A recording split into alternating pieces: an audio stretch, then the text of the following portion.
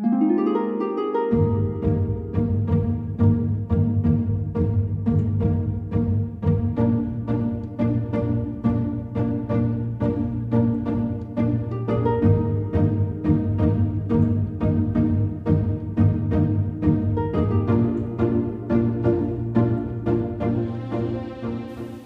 wanted to get quick information about the weekly Sabbath school lesson?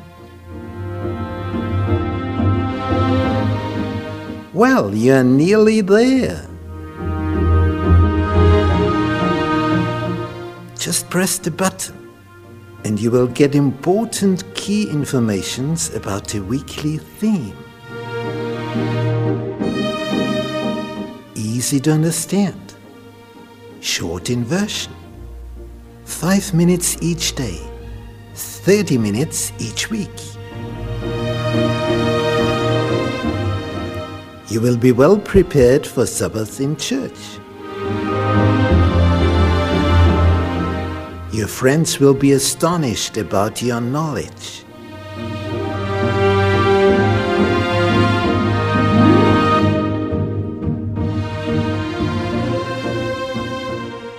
The promise, God's everlasting covenant.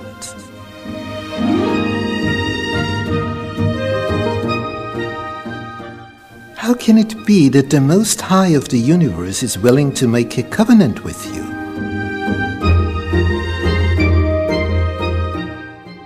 How can it happen that a relationship with your Creator may succeed?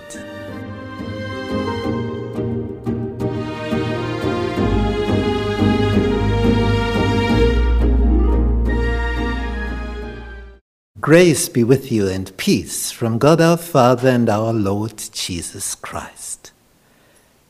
We are going to study the following theme, the promise, God's everlasting covenant. Lesson 13, the new covenant life. Our memory text for this week, we find it in the Gospel of John in chapter 10, verse 10. I am come, it's a word from our Lord, I am come that they might have life, and that they might have it more abundantly.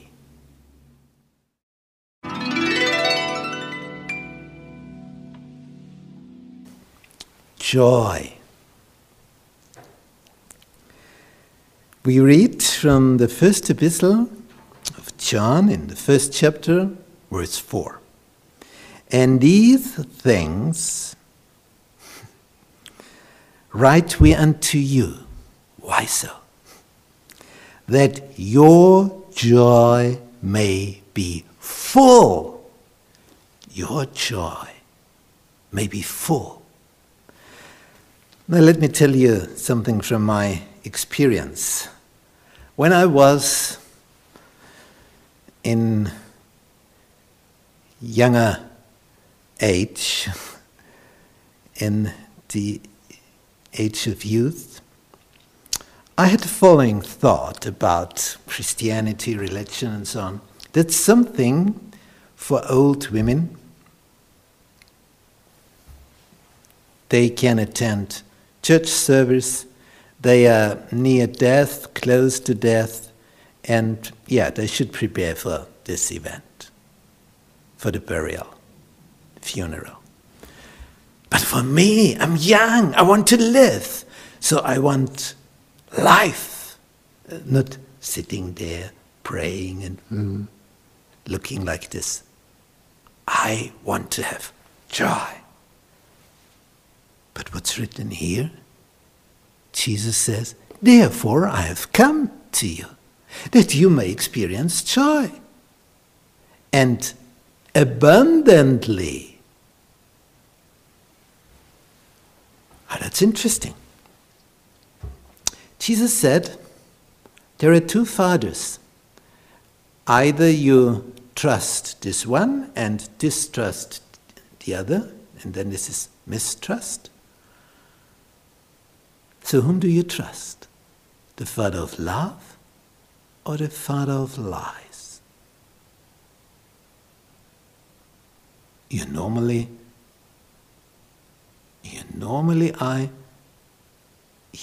do you trust?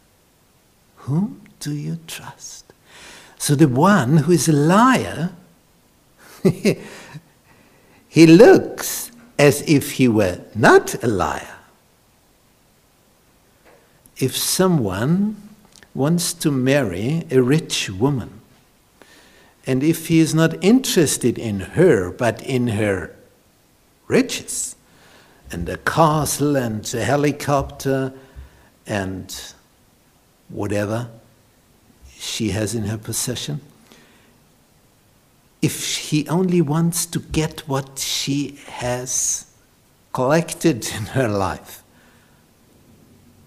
how does he behave himself to get her for marriage? He will show his finest chocolate side, won't he? He wants to get all these riches around. So he pretends loving her. And that is what the devil is acting in a professional way. He pretends to be interested in your welfare. He pretends. It's only pretension. It's not earnest. His motive is to destroy you. But Jesus, he has come that you may experience joy, life, abundantly. That's the difference. One is the father of love, and one is the father of lies. Whom do you trust? That's the question.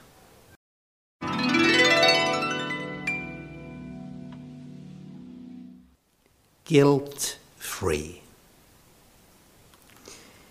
We read a text of the Epistle of Paul to the Romans, chapter 8, verse 1.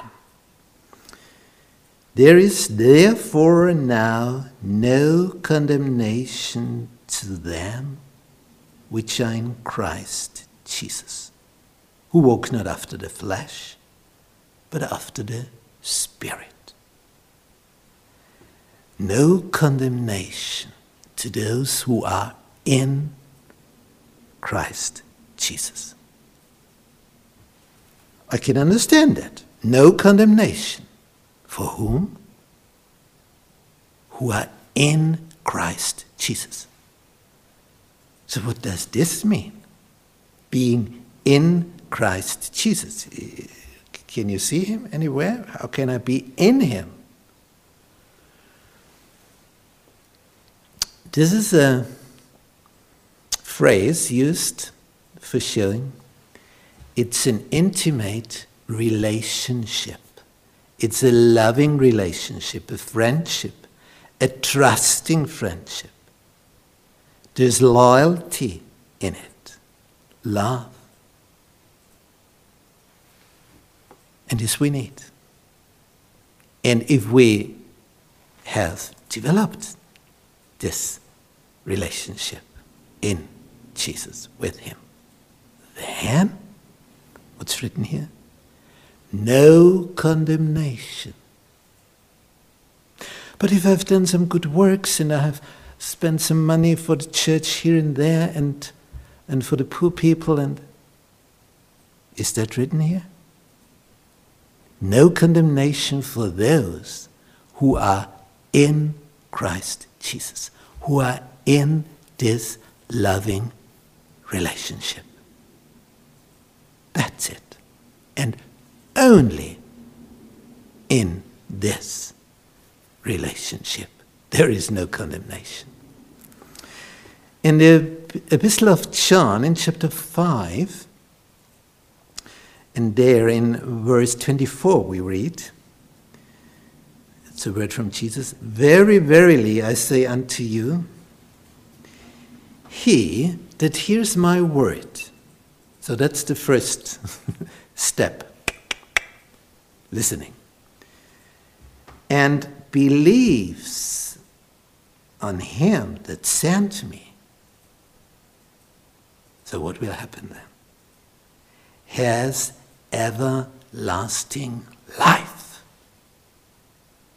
Here it is written, such a person who hears and trusts, believes in the right person, in the Father of love and not in the Father of lies.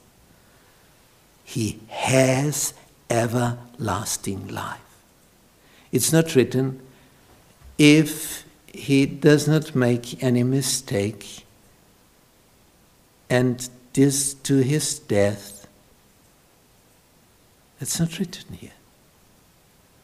He that hears and trusts, he has everlasting life, and shall not come into condemnation. So here it is again, as we have read in Romans chapter 8.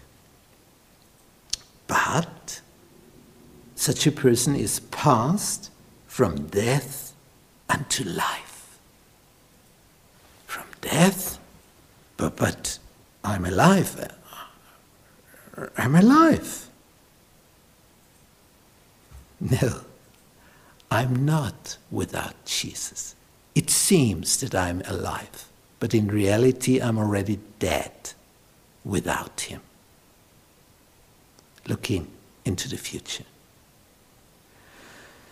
So what we need is this loving relationship with Jesus, that we have everlasting life and no condemnation at all. But what about my sins, my mistakes, what I've done wrong about my dad? If you discover how silly you have been in doing this and that and saying this and that, then you can come to Jesus with a special heart, telling him, I'm sorry. Would you please forgive me, as you have promised? You have died, you have spilled your blood for my sins. Now I come as a sinner and want to tell you, I'm sorry. Please forgive me. Then it will happen. Have you already done that?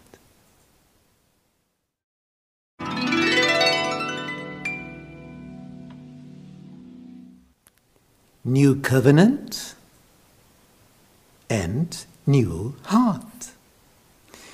We read a text from the epistle of Paul to the Ephesians in chapter 3, the verses 17 to 19. And Paul says here that he's going to pray for the members of the church in Ephesus, that Christ may dwell in your hearts by faith. And that's something special. Christ dwelling in your heart by faith, trusting him. That you, being rooted and grounded in love, you must be rooted. I wanted to get rid of a fruit tree which had grown up on a wrong place just by itself. Maybe a bird left some corn in there. So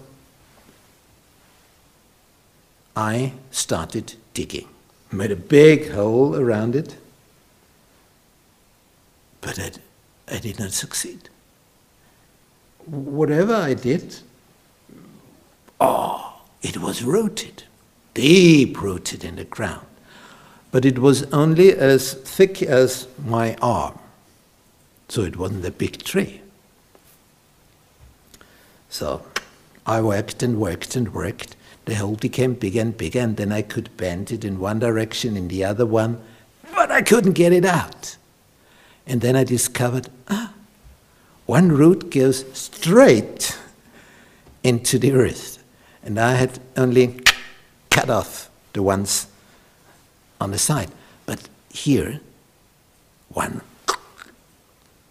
was down into the earth. So I had to make another big hole to get there to cut it off with my axe. And then, in the end, I got it. It was deeply rooted in the earth. And here we read, Christ may dwell in you, that you are rooted in his love. That's the point. Rooted in his love. Have you ever experienced the love of Jesus, what he has done for you? That everything he did on this planet was done for you, out of love for you. Have you ever discovered that? Because if you discover this, then love in you will spring up for Jesus. And then life with him will start. So when you are rooted and grounded in love, you may be able to comprehend with all saints what is the breadth, the length, the depth, and the height, and to know the love of Christ, which passes knowledge, that you might be filled with all the fullness of God. The love of Christ, the knowledge of the love of Christ, passes all knowledge. You can be a scientist. You may have been educated. You have a PhD or whatever honors. You have studied at a university. If you do not know the love of Christ, you know nothing for the future and for the everlasting life, and you will not get it.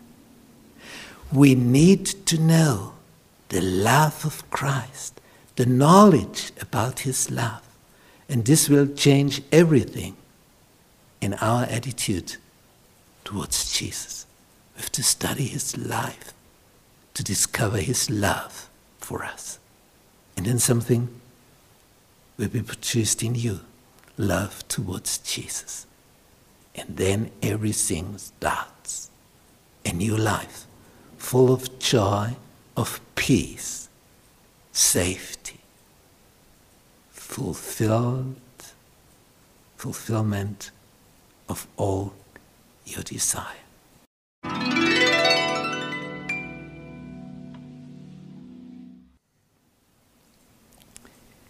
New covenant and eternal life. We read a text written by the Apostle John in his Gospel, chapter 11, the verses 25 and 26. Lazarus, a friend of Jesus, had died. And although Jesus had been there, a guest in this house very often, and although the sisters of him, Mary and Martha, had called Jesus to come when Lazarus was still alive but ill in a dangerous condition, so his illness was a very serious one, but Jesus had sent the messengers back to the sisters of Lazarus, telling them, he's not going to die. But then he died anyway. It was a shock for the sisters. Their thought was, he had been far away and Jesus made a mistake. But then he came when Lazarus was already 4 days in the grave. And when he came, he told the sisters, I am the resurrection and the life. He who believes in me will live, even if he dies. Now that's something strange, isn't it? He will live even if he dies? That's impossible. I know this by experience. As a pastor, I've seen people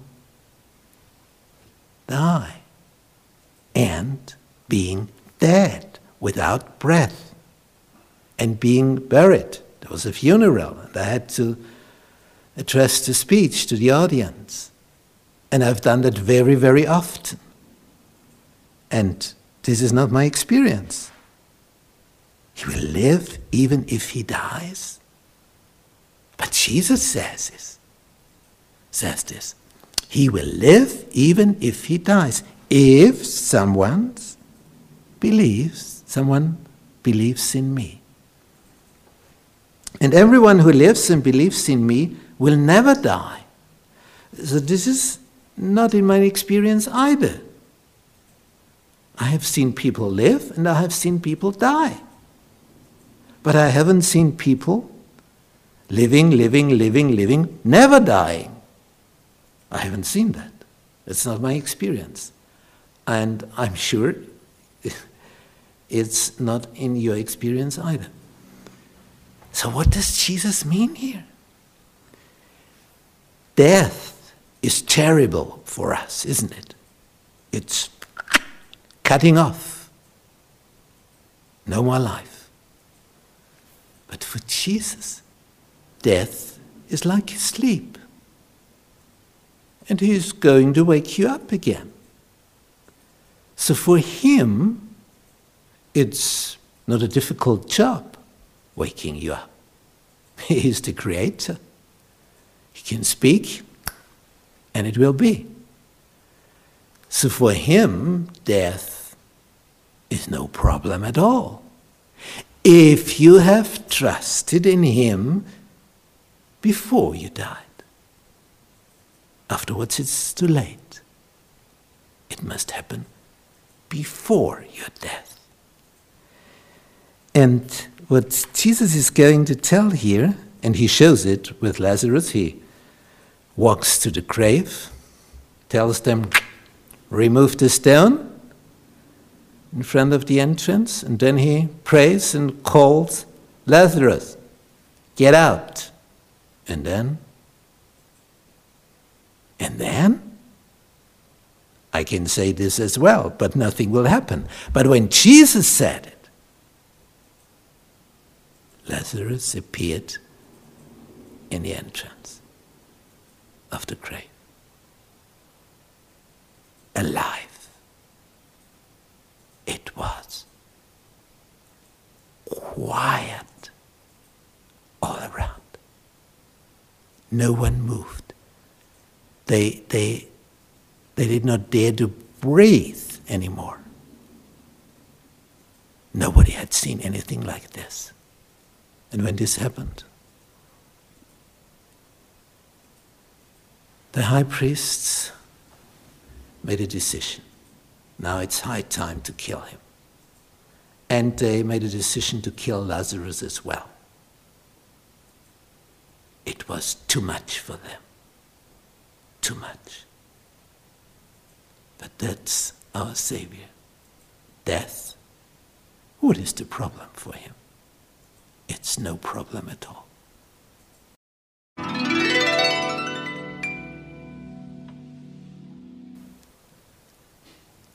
New covenant, new mission. In the last verses in the Gospel of Matthew, in chapter 28, we read it from verse 18 to 20. And there we read, and these are one of the last words of Jesus when he was here on earth. All power is given unto me in heaven and in earth.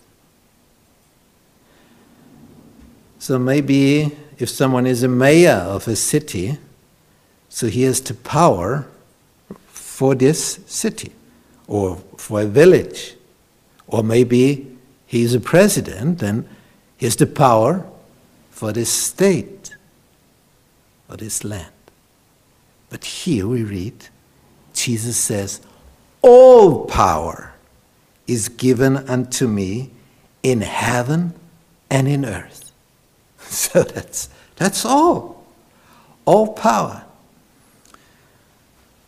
Normally we, in democratic states, we separate these powers of the legislative and the judicative and executive powers. But in Jesus, everything is united in one. And he says, all power is given to me in heaven and in earth. And therefore, go you therefore and teach all nations. We are teachers, aren't we? Baptizing them in the name of the Father and of the Son and of the Holy Ghost, teaching them, so again, teaching, to observe all things whatsoever I have commanded you. Teach them what I have commanded you. And lo, I am with you always, even unto the end of the world. Amen. That's Jesus. Those are Jesus' words. So he's got all the power. All the power. He's the king. He's the judge. He's the ruler of the universe. He's the most high in this universe. And he says, although you are not able to see me any longer, because then he made his ascension to heaven, even so, I'm with you. Although you cannot see me, I'm with you. How long? Unto the end of the world. So there is an end for this world. When Jesus comes back with all his angels, collecting, gathering together all the people who have an intimate, trusting, loving relationship with him. Better, we have made friends with him. There is a friendship with Jesus. Otherwise, you will not be taken by the angels. You are just left behind. And this is the end of your story then. But if you are not left behind, and if you are gathered together by the angels with all the others, then you will get everlasting life. And you will never experience the second death. There is even a second death. So that's the death forever. Not an ever-living, painful situation being in the hell.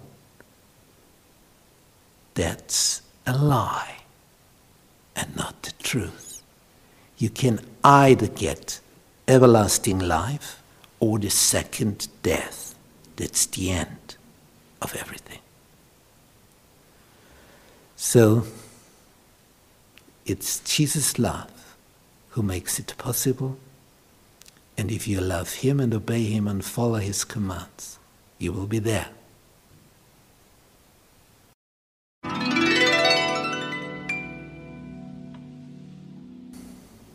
Summary.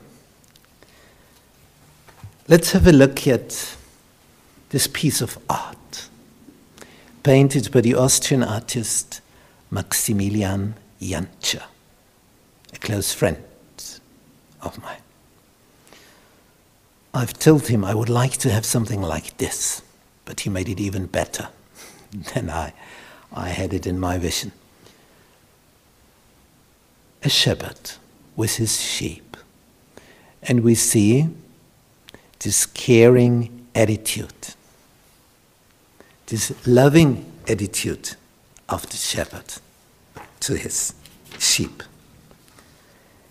David, as a shepherd, wrote a psalm, and it shows his confidence in the grace of God.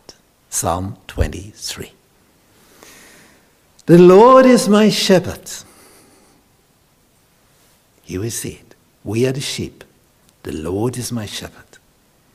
I shall not want, because I get everything from him.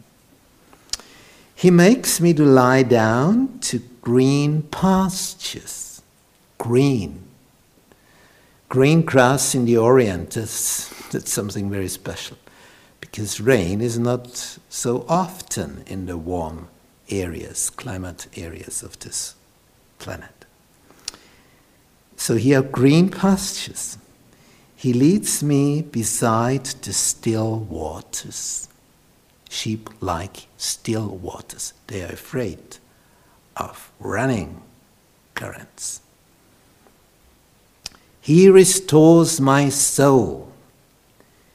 He leads me in the path of righteousness for his name's sake. Yeah, so I walk through the valley of the shadow of death. It's very dangerous. I will fear no evil, for thou art with me. Thy rod, thy staff, they comfort me. Thou preparest the table before me in the presence of mine enemies. Thou anointest my head with oil. My cup runs over. Surely, goodness and mercy shall follow me all the days of my life, and I will dwell in the house of the Lord forever. And ever and ever and ever and ever and ever. Why could David write like this? He was a shepherd himself, and then he discovered, wow, my Lord, he takes care of me like a shepherd. And he knew what it meant to be a shepherd, and he discovered, well, that's how Jesus cares for me. And once Jesus told a parable. There was a shepherd, had 100 sheep, and at the end of the day he discovered one is missing. So he left the 99 behind in the courtyard and went off, looking around, looking for the lost sheep. And in the end he found it, in a desperate situation. Without Jesus' help, it would have been lost, would have been dead. A wolf or a bear would have found it. Now, this has a very special meaning. In the universe, there are more planets than our planet Earth. And some of them are inhabited. They are inhabited. There are living beings there, without sin. And Jesus left these 99 planets behind and came to this one lost planet Earth. Our planet, and we humans on it, our planet is this lost sheep he came for. He knew it. Without his help, we would have no chance. Therefore he came out of his love This is tenderness. This is love. This is Jesus.